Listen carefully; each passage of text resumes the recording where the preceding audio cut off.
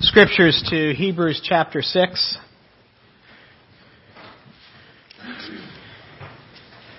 Expository preaching.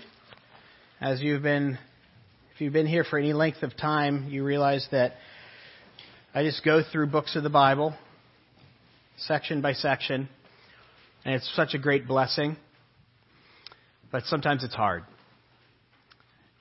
And we come across one of the hardest sections of Scripture in the whole Bible today. We're in a second part of 3 sermons on this text. I really did want to pause and kind of put the brakes on as we're going through Hebrews and take our time with this text. It requires time.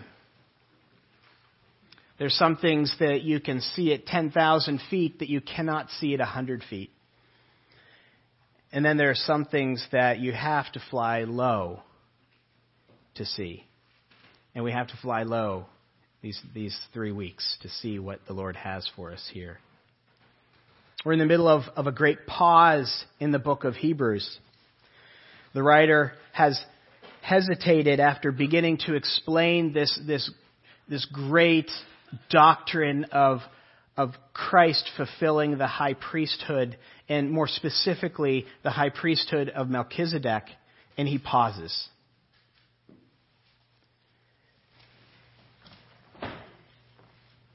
He realizes that he's lost some people.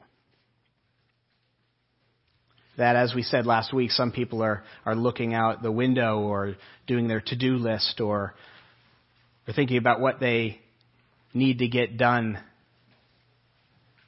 And he wants to shake us out of our stupor. And so he cautions them, first of all, against apathy. That was last week. If you look at chapter 5, verse 11, just a few verses up from chapter 6, he says this, "About this, the Melchizedekian priesthood, we have much to say, and it is hard to explain since you've become dull of hearing. For though by this time you ought to be teachers, you need someone to teach you again the basic principles of the oracles of God. You need milk, not solid food. For everyone who lives on milk is unskilled in the word of righteousness, since he's a child. But solid food is for the mature, for those who have powers of discernment trained by constant practice to distinguish good from evil. Therefore, let us leave the elementary doctrines of Christ and go on to maturity, not laying again the foundation of repentance from dead works and of faith towards God, and of instructions about washings and laying on of hands, the resurrection of the dead, and eternal judgment. And we will do this if God permits." You see, what he's doing here is he's chiding them about their laziness towards God's word. He's calling them babies that still need milk when they should be on solid food, when the teeth should have poked through the gums and are able to consume the harder things. He's calling them the kindergarten students who still need to learn the basics, the colors and shapes, and the ABCs, when they should by this time be teachers. And last week we saw that there are grave dangers to being apathetic towards God's word. You'll not understand the connections in Scriptures. This is actually why he paused. He sees that they're not making the connection. That's the main point. The second danger is that you'll be unskilled in the word of righteousness, verse 13. Apathy towards God's word leads you to not knowing your Bible. It doesn't take a rocket scientist to understand that.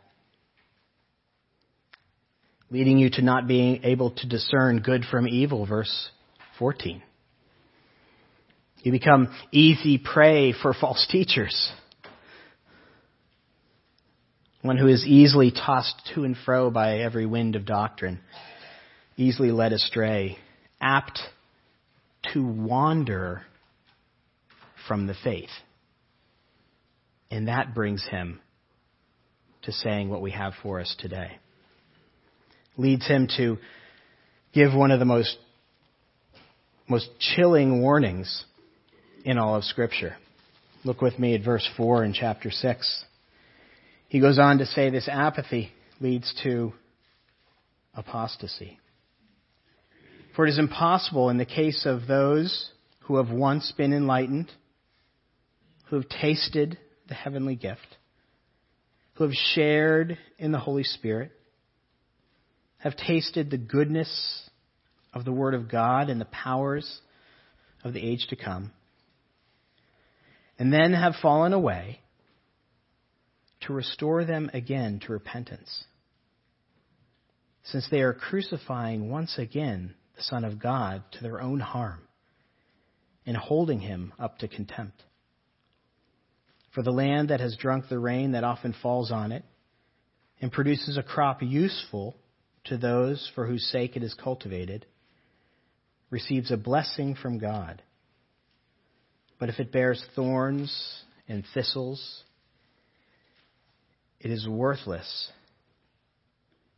and near to being cursed, and its end is to be burned. Heavenly Father, guide me, Spirit, use me. Help us to understand this text. Help us to grapple with it. Help us, Spirit, to understand it and apply it to our lives. Amen. The uninspired heading in your Bibles is a warning against apostasy. You see, the danger of apathy is that it is the road to apostasy. Every first lady in the last 70 years has had kind of a cause, if you will. It was started, I think, by Lady Bird Johnson, where she put her energy into the beautification of America, taking on the task of beautifying the highways of America, taking down billboards, making them more pleasant to drive on. Michelle Obama, it was let's move, right? It was this push to nutrition in kids. Perhaps one of the most memorable of these First Lady causes is Nancy Reagan's Just Say No. We all remember that phrase, just say no, right? It was a warning for kids, for everybody, but especially kids, against not doing drugs. Just say no to drugs, because drugs kills you. It demolishes relationships. It deadens your soul. So just say no to drugs. And one of the lasting teachings that stuck with us from that campaign is that marijuana is a gateway drug, right? Seemingly harmless, it's not. Among the other harmful things it is a gateway drug to harder drugs. You ask any heroin addict, and they will say that they did not initially start out injecting heroin into a vein. They started with a much milder, so to speak, gateway drug. And that's what our writer is saying spiritually, that apathy is this gateway drug, if you will, into apostasy.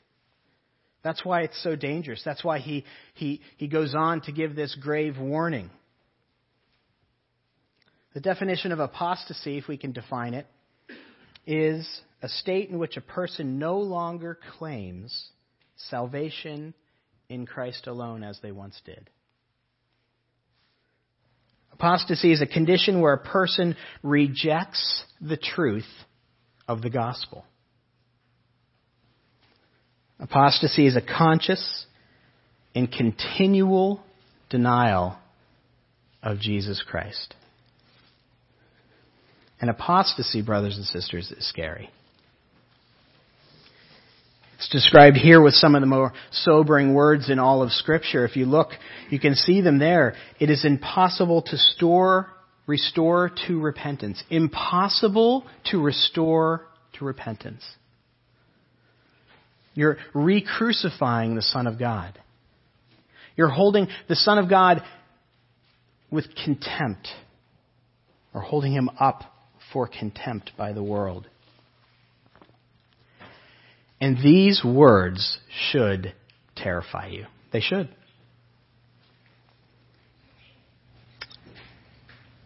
As those of our reading in Scripture just a moment ago, they should terrify you. We have an example of this in Esau, apparently. In Hebrews 12, we learn that he wanted the blessing back. He wanted to come back. He wanted to return. He even cried tears, it says. But it was impossible for him to be restored.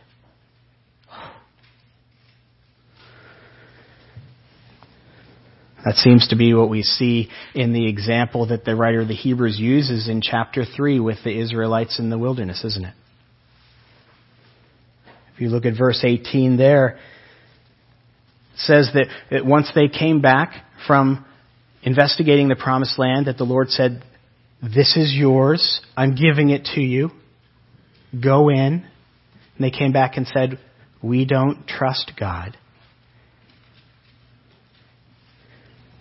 Once they rejected God and his provision, God condemned that generation to die in the wilderness. And here, it seems that a person can reject God in such a fundamental way that God says it is impossible for them to repent. Now here's the question.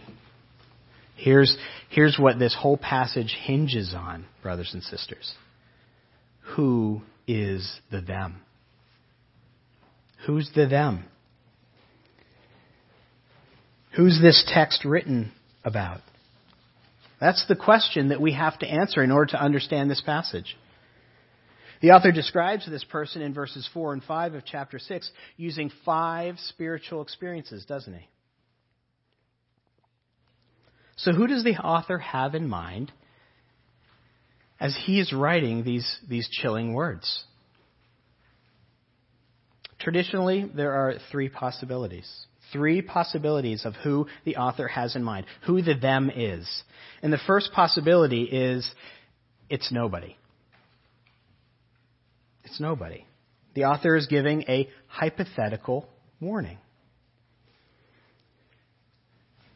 Technically, it's called a reductio ad absurdum. Reductio ad absurdum. A false argument pushed to its logical and absurd conclusion. Okay? This isn't foreign in Scripture. We see this in chapter 15 of the Corinthian letter, the 1 Corinthian letter, when Paul is talking about the resurrection of Christ, right? You remember this?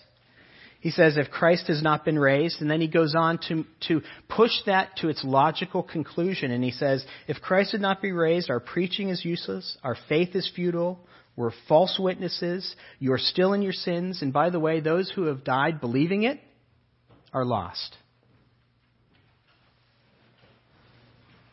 That's the absurd conclusion if Christ had not been raised. But the very next verse is, but indeed Christ has been raised. If this is what is going on here, then the author is shooting a warning shot, if you will, across our bow using blank cartridges. A shot meant to scare, but no potential harm. And if you go on to read verse 9, the very next verse, of which I stopped short of, this gives this some credibility. Because the author goes on to say he feels sure of better things in their case. This might indeed be a hypothetical warning. The problem is with that, though, is that we know from other scriptures that apostasy is real. We have examples of people apostatizing. We have the whole wilderness population. We have the sin unto death in 1 John 5. We have the blaspheming of the Holy Spirit that Scripture talks about. We have Demas, one of Paul's closest ministerial friends who went with him for years, who abandoned him, it says in 2 Timothy 4, because he loved the world. So the first option is he's talking to nobody. The second option that we have of this text is it's a warning to genuine believers that you can lose your salvation. This has been used as a proof text for this for centuries. That those 5 qualities that he talks about here are actually qualities of a genuine believer. Right? Shared in the experience of the Holy Spirit. Enlightened. Tasted the goodness. Experienced the powers of the age to come. Sounds like a believer. If this is where you land, then you really do have to grapple with a lot of the rest of Scripture, don't you? The clearer passages seem to indicate that once God has you, He has you. The clearer passages seem to indicate that you cannot lose your salvation. John 10, whom I have in my hand, no man can pluck out. I and the Father are one. You can't jump out. I've got you. Philippians 1:6, he who began a good work in you will take it to completion. God's going to persevere with you. The golden chain of Romans 8, we love to hear Romans 8 preached on because it says, for I'm sure that neither death nor life nor angels nor rulers nor things present nor things to come nor powers nor height nor depth nor anything else in all creation will be able to separate us from the love of God that is found in our Lord Jesus Christ. Peter, in his first letter, says that our salvation is an inheritance that is imperishable, undefiled, unfading, and kept in heaven for you. Praise God.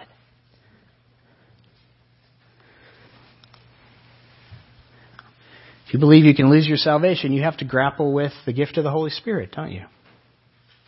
Given to you once as a seal, says in Ephesians 1 and Ephesians 4.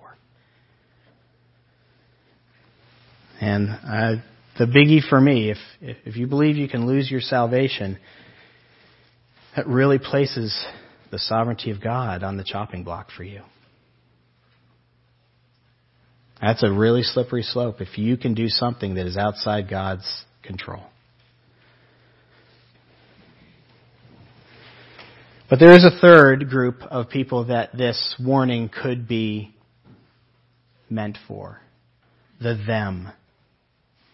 And that is the tares. The tares among the wheat. It is genuine warning to the unbelievers in the church. Scripture is pretty consistent throughout in showing that there are unbelievers among the believers. That it's always a mixed bag. The author's earlier point on the wilderness generation speaks of this. They all came out of Egypt, right? All of them came out of Egypt. They all went through the Red Sea. They all went to Sinai. They all left Sinai and ate the manna, drank the water that came from the rock twice. They saw the pillar of fire. They followed the pillar of fire. And yet they did not enter the promised land. That's the way it's always been. Paul picks this up in Romans 9 when he says in verse 6 of that, he's talking to the Roman church that has Hebrews in it, and he's saying, not all Israel are true Israelites. He goes on to explain that for 3 chapters. Meaning not all who went to the temple, not all who brought sacrifices, not all who observed the Sabbath, not all who did all the ceremonial washings were really true spiritual Israelites. In other words, they had Abraham's blood running through their veins, but they did not have an inkling of the righteousness before God that Abraham had. They looked like an Israelite on the outside, but they weren't on the inside. They did all the things a true Israelite did, yet were not saved. Jesus taught on this group within the group continually when he was on earth. And in Matthew 13, in fact, he gives 3 parables in a row, trying to help the people that were following him understand this. The parable of the seeds and soils, you know that parable well, right? The first seed was sown and it was on a hard path and snatched up by Satan. Some people never get an opportunity. It's just their heart is hard and Satan is opportunistic. And the second seed is sown among rocky soil and it sprouts up and boy, it looks like wheat. But when persecution comes, when difficulties come because of your faith in the gospel, it dies. I think this is the group that the writer of the Hebrews is writing to. Because as you remember, the Hebrews that he's writing to are under great persecution. And they're tempted to leave, aren't they? That's why he's writing this letter. And then there's the third seed that is sown among thorns. And it grows up, but is choked by the world, right? The things of the world, Jesus explains to his disciples, woo him away. There's Demas. That's what happened to Demas, Paul says. But then there's the good soil. It's sown, its root is deep, and its fruit is obvious. Then Jesus goes on to tell about the parable of the net. The net is cast wide and is pulled in. And the good fish and the bad fish are not separated until the end. They remain together. And then there's the parable of the wheat and the tares, where the wheat is growing and the weeds start growing up together with it. And I think that is what this list actually describes. These 5 qualities actually describe someone who looks like a Christian on the outside, but is not regenerate. People who are in and among God's children, but not one of them. So the Holy Spirit inspires these 5 verses in order to expose these people and to warn the others. Look with me at verse 4. It says, It is impossible in the case of those who have once been enlightened. There's your first quality. Once been enlightened. These people have had a spiritual experience. They've had a spiritual experience. They've been evangelized. Maybe they've even said the sinner's prayer. They seemingly understood the gospel and kind of nod. They've given their lives to Christ. I bumped into a woman this week on Wednesday who I was told gave her life to Christ about a month ago. And so I asked her about it. I said, how's your newfound faith going? What's going on? I wanted to have a discussion with her. And she said, well, I went to church the first week, but it was long, and I haven't been back. Now, we talked about a lot of other things, but I don't know where that woman is. She actually confessed faith in Christ, repented of her sins. That's early, and time will tell. I know another woman who years ago was in my kitchen at home, and after hearing the gospel, she flushed and actually staggered backwards. She had an experience. And I know she's not walking with the Lord now. There are a great number of people who have had a spiritual experience and may even have walked with the Lord for a time, but they left the narrow road for the bride one. These people, secondly, he says they've tasted the heavenly gift.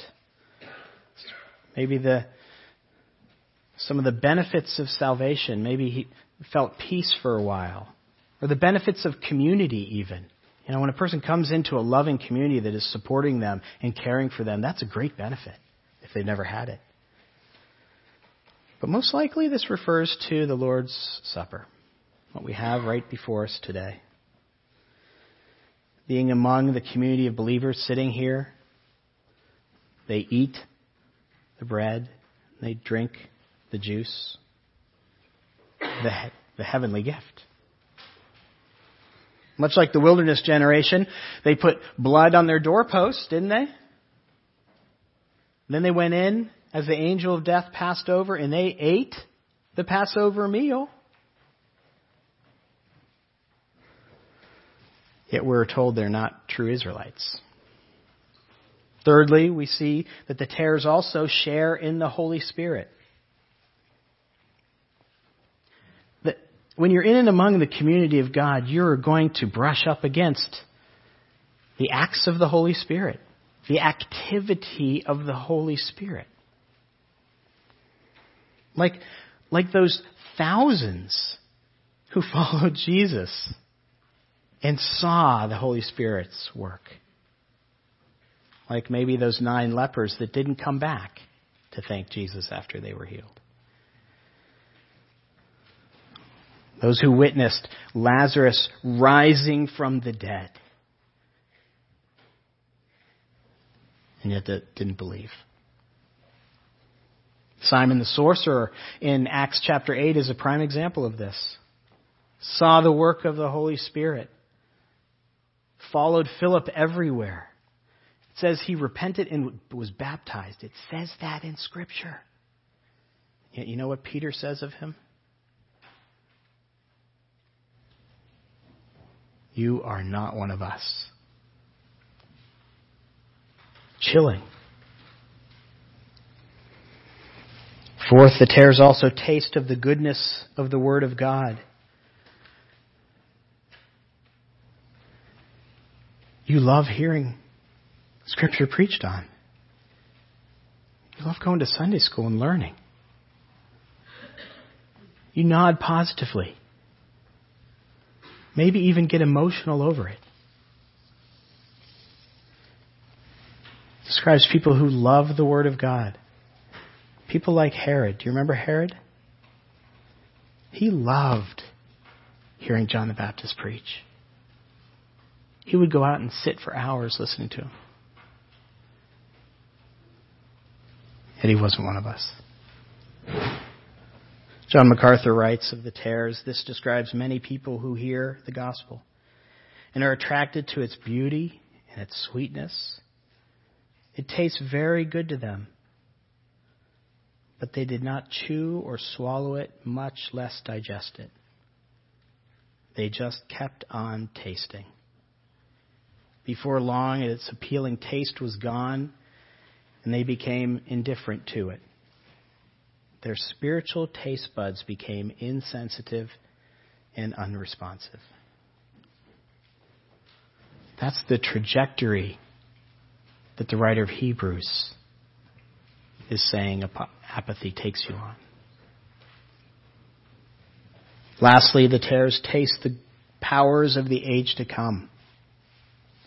Paul writes in Philippians chapter 3, I want to know Christ in the power of the resurrection. The power of Jesus' resurrection radically changes your life, brothers and sisters. It probably refers to those who are seemingly changed by that knowledge, yet have only tasted. I want you to notice in verses 4 and 5 the words that the author was inspired to use. Taste, enlightened, shared. That's not the language of salvation. The language of salvation is drink, consume, commit, sacrifice. Scripture teaches very clearly that there's a group of people inside God's people that look like God's people, act like God's people, speak like God's people, do the things that God's people do, take communion, serve on hospitality, make coffee, visit the sick, teach children Sunday school, even hold offices in God's church.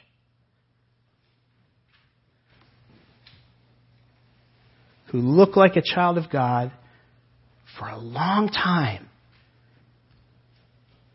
but are not God's children. And all you have to do is look at Judas, right? Stuart Oliot writes in his commentary, if we think the language of verses 4 and 5 is too strong to use for unregenerate people, it is because we have not understood an important strand of biblical theology. We have not grasped how far someone may go and yet still turn out to be a counterfeit believer. We have not yet got a hold of the solemn fact that not every experience of the Holy Spirit is a saving experience. Scripture teaches us very clearly that until Jesus returns, the church is comprised of wheat and tares. Those who are genuine believers and those who look like it but are not. And again, all you have to do is look at one person in Scripture to see that this is true. Judas Iscariot. He was enlightened, wasn't he? He had an experience. He had such an experience that it caused him to leave everything for 3 years and follow Jesus. It's a pretty serious experience. He tasted the heavenly gift. Just take one example. He took the loaves and fishes and distributed it and saw the multiplication in his very hands. He shared in the Holy Spirit. He saw the Spirit's activity. He even went out and did some of those things when Jesus sent them out 2 by 2. He tasted of the goodness of God's Word. He sat on that mount when Jesus preached that sermon that day. He nodded. He loved it. He tasted the powers of the age to come.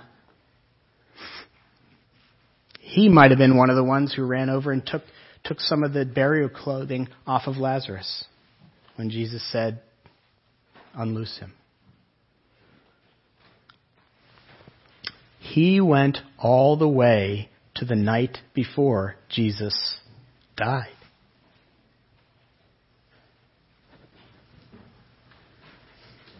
But we know he wasn't one of them. It'd be better for him never to have been born. It's one of the people that we know is in hell. And that, brothers and sisters, is terrifying. That is terrifying.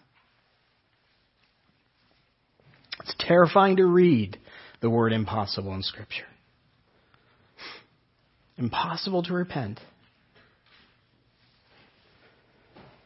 I think there's reason the Holy Spirit inspired these words. It's to cause us to pause. It's to cause each of us to pause. And maybe apply what he says elsewhere in Scripture to examine yourself to see if you're really in the faith. To test yourself. I think that's what verses 7 and 8 are there for. If you look at those verses, he goes on to say, "For the land has drunk the rain that often falls on it and produces a crop useful to those for whom on it and produces a crop useful for those who forsake it is cultivated, receives a blessing from God. But if it bears thorns and thistles, it is worthless and near to being cursed, and its end is to be burned." The metaphor here is of rain falling on the land. I think that we can pretty securely say that the rain is God's word or the gospel, and the land is you, me.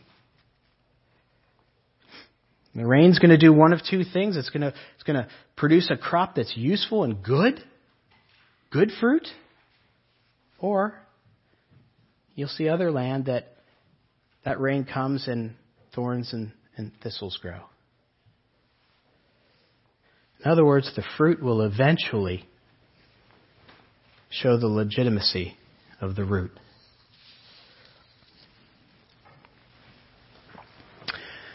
Now you're looking at me right now and saying, "I'm pretty terrified, Pastor.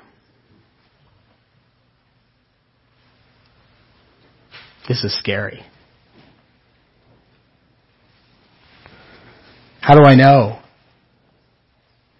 if I'm a wheat or a tare?"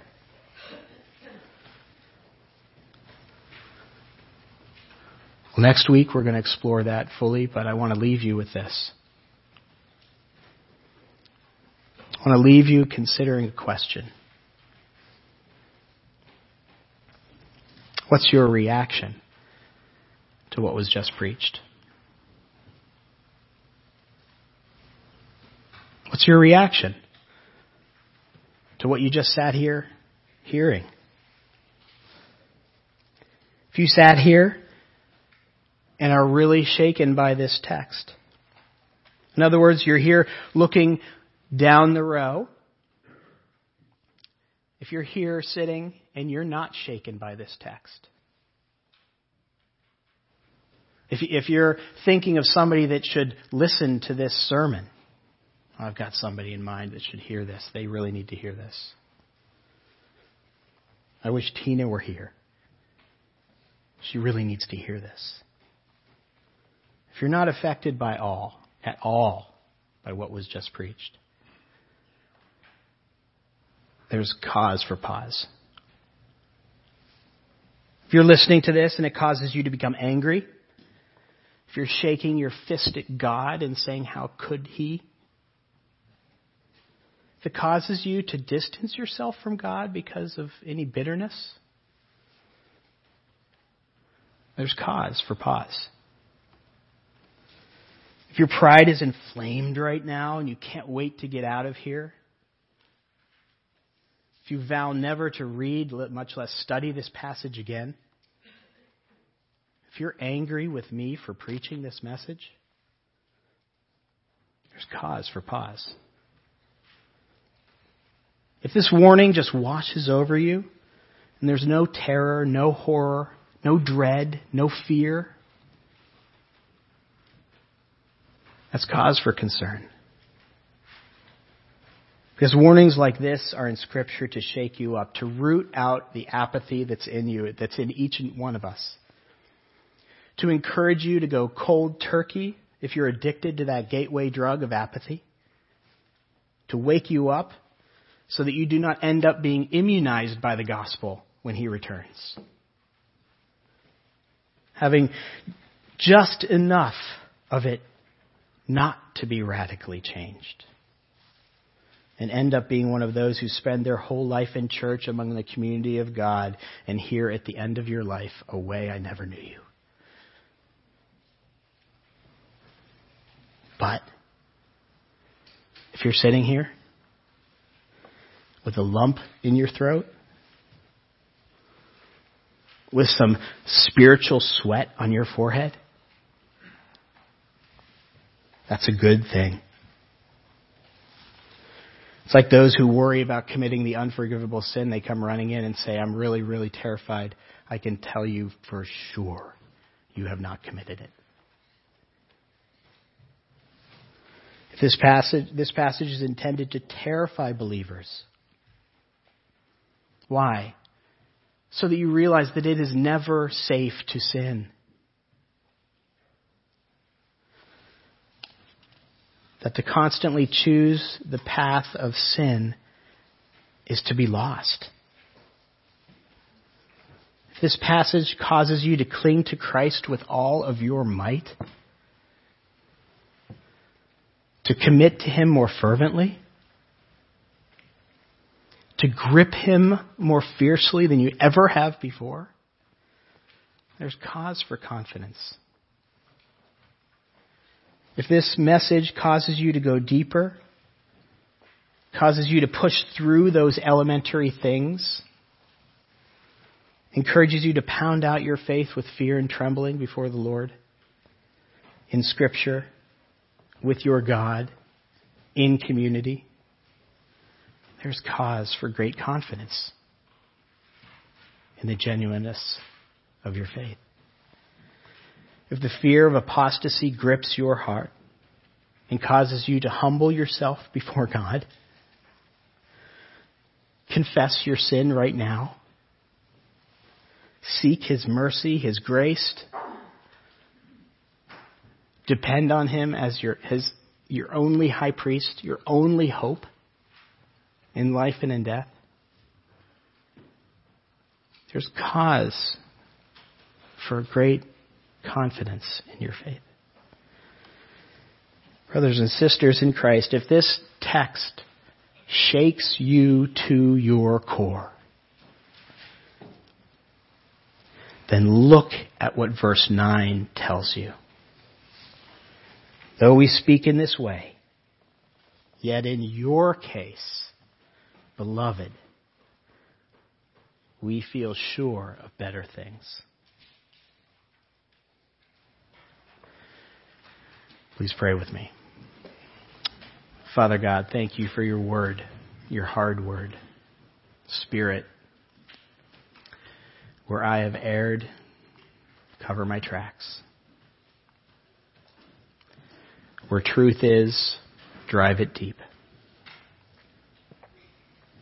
In Jesus' name, amen.